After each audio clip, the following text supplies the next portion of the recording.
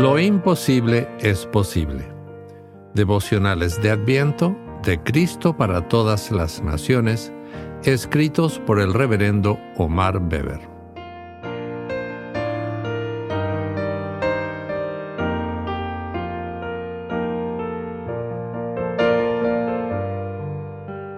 ...15 de diciembre.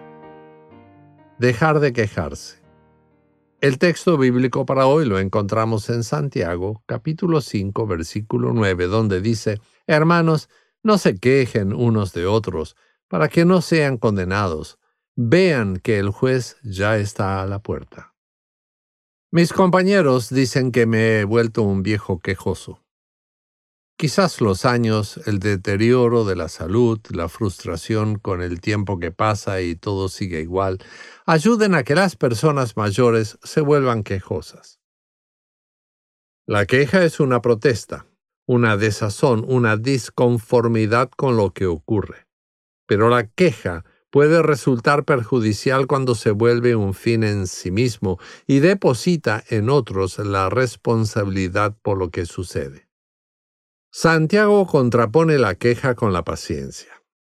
El sufrimiento puede contrarrestarse con quejas o con paciencia.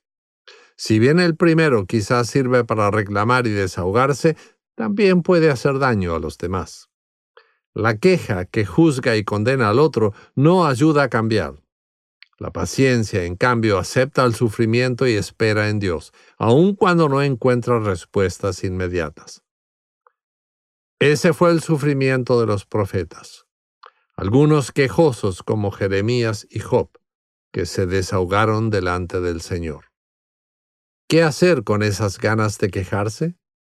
La oración, la charla honesta con el Todopoderoso, el juez que todo lo ve y todo lo sabe, puede ayudar a ventilar y enfriar los sentimientos. La misericordia y la compasión recibida de Cristo, que aceptó su destino para cambiar el nuestro, nos ayudará a aceptar, a esperar y a dejar todo en manos de Dios. Él nos guiará en la búsqueda de soluciones para no juzgarnos los unos a los otros. Hay mucho de qué quejarse, es cierto. Pero la paz que Cristo nos ha dado con el Creador, con la naturaleza, con nosotros mismos y las demás personas, nos ayudará a sobrellevar esas ganas sin perjudicar a otros. Oremos. Gracias, Señor, por ayudarnos a aceptar aquello que no podemos cambiar.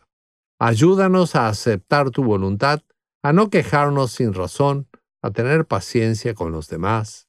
Amén. Para reflexionar, ¿de qué cosas o personas te quejas habitualmente?